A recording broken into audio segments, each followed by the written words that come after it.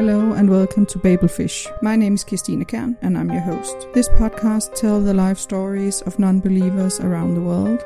Good day and welcome to this episode of the podcast where I'm meeting with Andrew. And how do you pronounce your last name? Mugisha. Mugisha. Yes. Okay.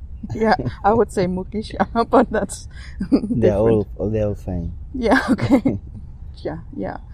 I'm still in Uganda, talking to humanists. And can you tell me a bit about yourself, Andrew? Well, I'm 35 years. I grew up in the central region, Kampala, with both my parents. We grew up in a fairly strongly religious environment. Yeah. Though in practice, my parents were not that much religious, but they did take us to church, and we were forced to adhere to most of the religious practices. What church? Catholic or Both. Protestant? Both. Okay. We were born into the Catholic Church. Yeah. Because our father was Catholic at the time. Later on, he converted and became an Anglican. Okay. So we all followed along. Later in life, I made a personal decision to join the Pentecostal movement. And I'm not familiar with that one. Well, that's the Pentecostal movement. You have the people who believe in the Holy Spirit and manifestations of the Holy Spirit and things like that. Okay. Yes. Yeah. You have the likes of Benin or, in other countries. Yeah, okay. Yes. So we have a few versions of our own here. Okay. Yes. So I joined a number of them. Yes. And life was generally hard for us at home because our father, in as much as he subscribed to religion, was a fairly violent man. Okay. Yes. We grew up in fear of him as a father, and our lives were traumatized in many ways because we noticed a lot of violence at home. Okay. Then you go to school, you're also violated there as well. At that time, they used to beat us quite a lot. Okay. So the teachers. Yes, the teachers used to beat us quite a lot. So there was a lot of trauma growing up, both at home and at school. And in a way, we felt caged as children growing up. You feel like you're caged and you have to do this, you have to do that, or else you are going to be beaten to a pulp and etc. Yeah. Yes, I remember twice at school I was suspended twice. Okay. For telling a few people about Jesus Christ. It was a Catholic-founded school, and it was illegal to convert somebody from the Catholic Church to another faith. Yeah. So I was suspended twice, and when I got home, I did get a serious beating from my father. So. So you were beaten both at home and at school. Yes. Yeah. It was a very uncomfortable situation, I think, for a person growing up like that. And later on, as I grew up, I made personal decisions of my own, which were also both religious and non-religious. For instance, I decided not to be confirmed in the Anglican Church. Yeah. It was a personal decision that I made against the wish of my parents. At what age is that you have to decide? I was about 13 at the time. And I told my parents that I did not believe in the confirmation practice because it is not written anywhere in the Bible. Yeah, that's true. They beat me up for it, but I refused anyway. So yeah, okay. I stuck to my decision. I said, no, I'm not going there because I don't see its relevance. So I was religious all the way up to my adulthood, finished university, still remained religious. I was very active in the church. There was a local community church near home. I was very active there. I became a worship team leader in that same church. Okay. Joined the leadership team of the same church. I married a very beautiful wife. Got very beautiful children. all this done still while I was very religious. Okay. But along the way, there are many questions that I started to ask myself. Questions, for instance, things like why certain prayers were never answered. Yeah. And I started to notice a simple pattern that until I did something for myself, I was never going to get an answer. It didn't matter how many times I prayed or fasted or did any of those things that are promised in the Bible. Yeah. So slowly by slowly, I started to realize that I had to do certain things if I wanted to get certain results. Yeah.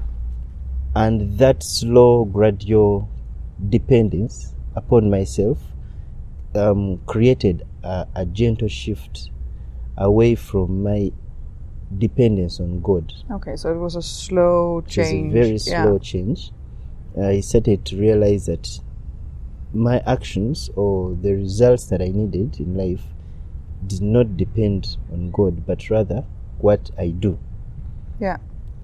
So I became a little less dependent on God. Yeah.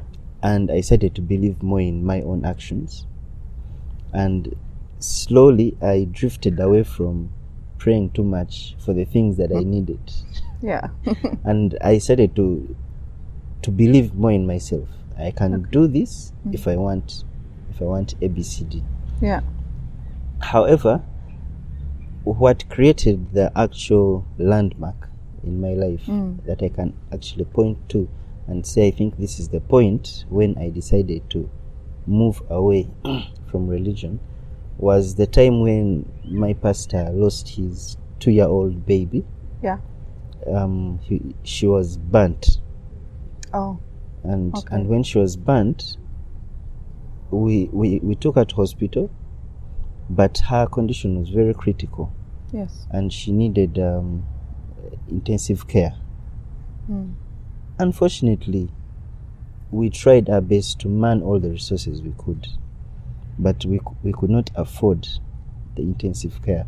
Okay. Because it needed a minimum of about 10 million shillings for the child, just for the child to be admitted, for them to finally sign and say we're admitting the child into intensive care, needed about 10 million shillings. That's roughly maybe around 2,000 pounds. That's a lot of money. Yeah. It's a lot of money. So we, as a small community church, we couldn't afford it. No. And even the founders of the church, who are from Bath City, couldn't man the resources to do it. Not that they couldn't afford it. They could, because occasionally they always send money for several other things. And to me, I thought this was an emergency that perhaps they could attend to very fast. So we did our best to pray, because the money we had was little, and the child was managed in hospital locally, but eventually she died. Yeah. And for me, that was the landmark point, because I now started to ask myself more serious questions. Why God couldn't save the life of this child? Yeah. Knowing the circumstances. I mean, if we have tried our best and we failed, I'm sure God can chip in at that point and save the life of this child. But he did not. No. So I was asking myself so many questions. Is it that he didn't care? Is it that he could not? So those are the kind of questions that started to create a shift in my mind about the priorities of God and maybe his actual motives. And because of these questions, now I started to read the Bible again with a different perspective. Okay. I was looking for answers. I wanted to find out exactly why things were happening to people the way they are happening, and why God was irresponsive to those kind of needs. And as I read through the Bible from the very first book of Genesis, from the stories of Noah to the stories of Abraham and Isaac, to the stories of Sodom and Gomorrah, to the stories of the prophet Samuel commanding Saul to go and massacre an entire nation of people, I started to realize that maybe I did not know God as much as I did. Because as a father, I know that I would fight for my children. I would die for them. I would do everything to protect my children for as long as I have the capacity to do so. Yes. But now we're talking about a God who has all the might, almighty, all-powerful, all-knowing, but is incapable of dealing with simple human basic needs and situations. Okay. So that was the landmark for me. I started to question the character and the motives of the person I knew as God, the being I knew as God. Okay. And at that point, the moment I started to question his character, everything else fell apart. Yeah, of course. All my beliefs fell apart. Yeah, because it was based on that. Yes, yeah. Because they were all based on him as a father, as a loving father. And the moment that crumbled, then my entire foundation of faith disappeared. Yeah. So that must have been tough. It was very tough. Yeah. It was, I would call it very depressing for me. Actually, it took me about 2 years while I was suffering that depression internally, until I reached a point of saying, I think I need to reach out. Yeah. Yeah. So it took me some time to really heal from that pain of knowing I have believed a lie all my entire life. Yeah. It was very traumatizing. And for starters, not only are you traumatized as an individual, but then you start to lose friends. Yeah. Little by little. Yeah. Because you can no longer associate with some of the things that you used to do. Like you used to go to church, you used to go for choir practice, you used to do all these other things, and suddenly you no longer have the interest. Yeah, you don't have desire. The community to so be you a lose, part of. Yeah. You lose that community, and when you lose that community, now you have to make new friends. Yeah. Out of the blue. And what's worse is that you can no longer express yourself before your family because they will shun you. Yeah. You live more or less like an outcast, something like that. Yeah. And so it was a very traumatizing situation. Yeah. My wife is also of the same faith. Yeah. Still is of the same faith. Okay. She has not yet moved away from there. So it took me a very long while to even tell her that this is exactly how I feel about God. Yeah. Because I knew it would break her heart. Yeah. And you see, as human beings, these are some of the things that we do. Yeah. When you love someone, you do not want to make them emotionally, yeah, low. So you want to keep everything under the carpet. Yeah. Which sometimes is very difficult because she will say, let's go to church, and you don't feel like going to church. No. Or maybe let's take our children for baptism. Yeah. And you don't think it is right for you to take your children for baptism. Yeah. So there is that conflict, and in as much as you may not want to conflict with her, you can't avoid it. Yeah. Yes, it's very difficult. Sometimes you find maybe you have the business contact and he backs out because he thinks you're no longer religious enough. But the things you are doing were completely non-religious. The business had nothing to do with it. But it has an influence. But because it has an influence on your thoughts and your actions, then it starts to think you're not religious enough to be in a partnership or even to have a job. Yeah. No. So those are some of the things that personally I have suffered along the years. And slowly, I think I would say now it's around the 5th year ever since I finally realized that this whole religious thing for me was no longer working. Slowly, I have built up my own independence on how to survive. Because you have to find another way to survive. Yes. Earning money and... Exactly. Okay. And even friends, I have had to get completely new set of friends. Yeah. The first being a group of atheists that I found out about 2 years ago. Yeah. From Facebook, actually. From Facebook.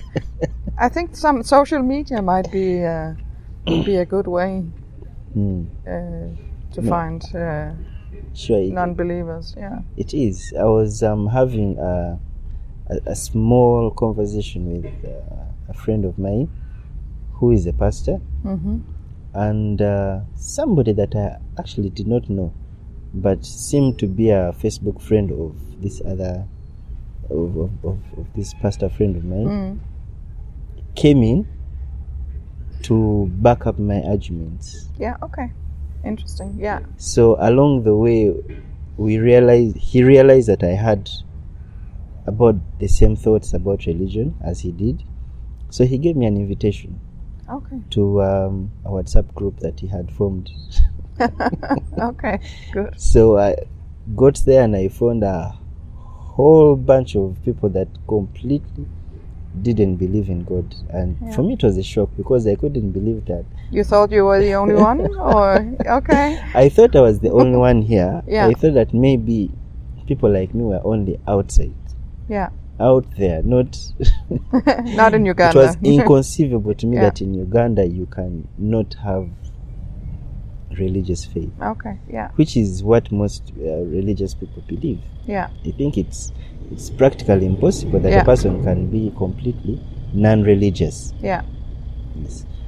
But I found them a very good gentleman called Donald Mugarva. Hopefully you'll meet him today. Yeah, I'll see. Yeah. And from that is when I now started to have a sense of belonging. Yeah. That I was not alone, and that I can actually survive the ills of this world without a God on my side. Okay. Yes. So it helped me a great deal, and I'm really grateful for people like him, for people like Kato, because these are the people I found there on that group, and we've shared a lot about family, about children, about our wives, about our fathers and mothers. How are we going to, love them, still respect them, but also at the same time still live our lives as total non-believers. Yeah. And at times you find that we all consider there are certain compromises we have to make, because for them it's a do or die thing, whereas for us it doesn't really matter whether I do it or not. I know nothing comes out of it. Yeah. So it is now us that sometimes have to make the compromise. Because we know it doesn't really matter. Even if I knelt down and pretended to pray, nothing will change on me. No. But for them, they strongly believe that if they did, something will happen. So something bad will happen. Yeah. So we find that we have to make some of those compromises once in a while. Yeah. Like when you have family gatherings, they might ask you to pray because you always did pray anyway back then. Yeah.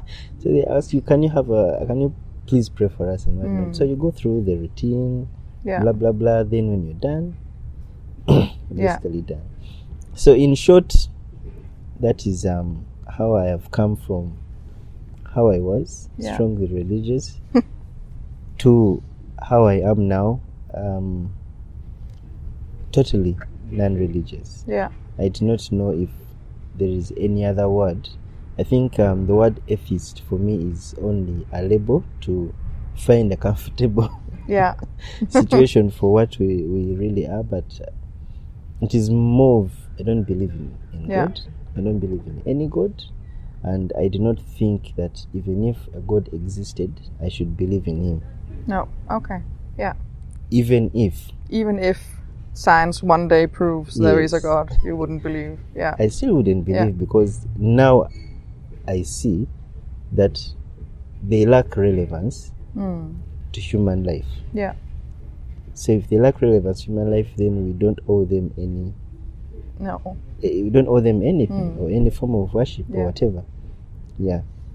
So that is what I believe now. Okay. And because my shift away from religion was mostly about the character of God and about how he cared about humanity, I have tended to associate myself more with humanists because they have the values that I actually prefer. Yeah. That we can all be good. Yeah. With or without God. Ethics and morality. It does not matter. Yeah. Morality is not based on what a God decides. No. But I think it has a long line of reasons why certain people see morality the way they do. And society, I think, somehow shapes some of these decisions. Some are superstitious, others are logical. I prefer going with the logical reasons as to why we should do certain things. I don't want to have to be told that a certain God said you have to do this.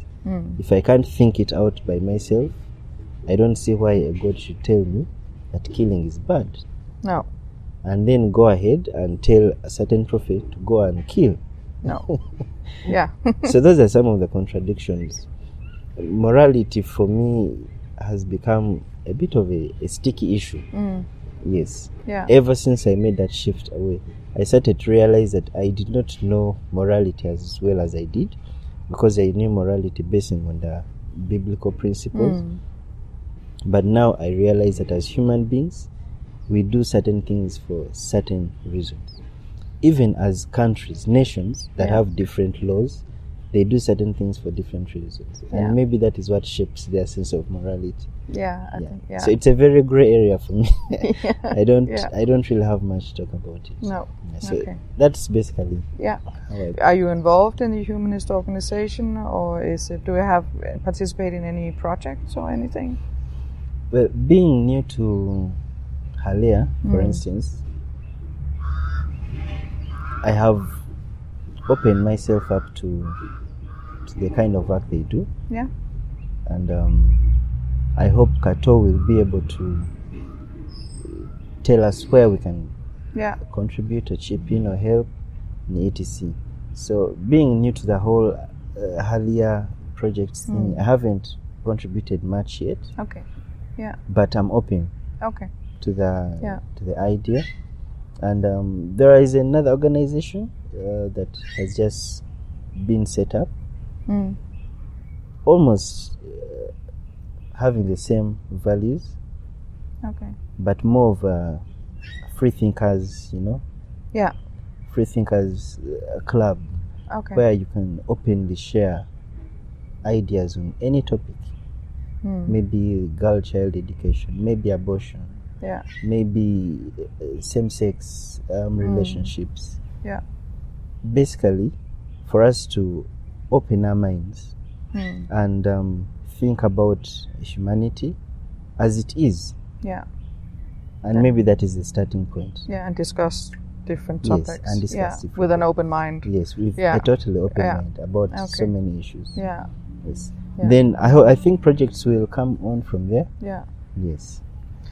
Do you see, because I know there's not that many openly non-believers in Uganda, do you see that will change in the future, or? I think in the future, eventually we will make that shift. Just like some other nations have done. But it will take a very, very long time. Because for you to edge out that religious bracket from where it is today, we are probably above 90% religious. Yeah. For you to edge out that bracket to a considerable minimum will take ages. Yeah. Generations, It will maybe. take generations. Yeah. So many generations. So perhaps for me, my wish is to see a more tolerant society first. Yeah. Where people who identify either as religious or non-religious can be able to do things together without victimizing or discriminating each other on beliefs. Yeah. For me, that would be a good starting point. Okay. Yeah, because for me it's interesting that it's worse to be a non-believer than to believe in something else. Than to be exactly in Uganda. Yes. And that's the what can you say, challenge for non-believers, is that you're thought of as lesser good. Where not even actually worse than lesser good, but more of as devils. Yeah. Or devil worshippers, or okay. something completely extreme. Yeah. They will not look at you as someone who has maybe converted from one religion to another, or maybe you are now believing in African traditionalism, because you know that is another dimension here. Yeah, yeah, because that still exists. Yeah. If you say you're now into, say, African traditionalism, they'll probably pray for you, they'll fast for you, they do all kinds of things for you. You tell them that you no longer believe in God, they know. Then they say you are a completely lost cause. Okay. Or you've been converted into devil worship. Or you have joined the Illuminati. Okay. So all kinds of conspiracy theories will gang up on you, and you will literally be alone. Yeah. Yes. Okay. And that's why it's difficult to say out loud that you're a non-believer in this country. Yeah. Yeah. Okay. Even our politicians can't. Yeah. Because they know the moment they do that, they will not get votes. Okay. It does not matter. No. If the president came out today and said that he's a non-believer, which I think he is. Yeah. But if he did come out today and say that he's a non-believer, he would lose power. Even the people who help him to get votes will not do so for that simple reason. Interesting. So there's a way to go. Long way to go. A very, very long way to go. Okay. Yeah. But you still think that there will be progress? There will be progress. But that progress has to start somewhere. Yeah. First, in activism, I think we need to make more awareness that not believing is okay. Yeah. That should be the foundation. That's the first step. Yes. Yeah. That if a person does not believe, it is okay. Yeah. If you want to pray for him, go ahead and pray for him. Yeah. But do not discriminate because they do not believe. Okay.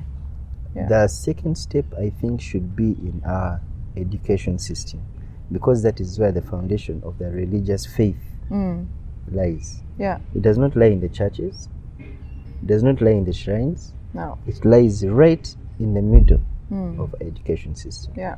From the time our children are in kindergarten, primary, up to secondary, we have a curriculum, a set curriculum, which inculcates them in the faith. Yeah. And they grow up thinking that these things they are learning in school are just as factual as the biology and physics that they are studying. Yeah, like science. Yeah. Yes. So for a child, you shape the brain at that age, and as they grow, they cannot differentiate between what is factual and what is fiction. Yeah. Yes. So I think if we can create more awareness, and probably have a lot more pressure put on government to remove the religious courses from compulsory study.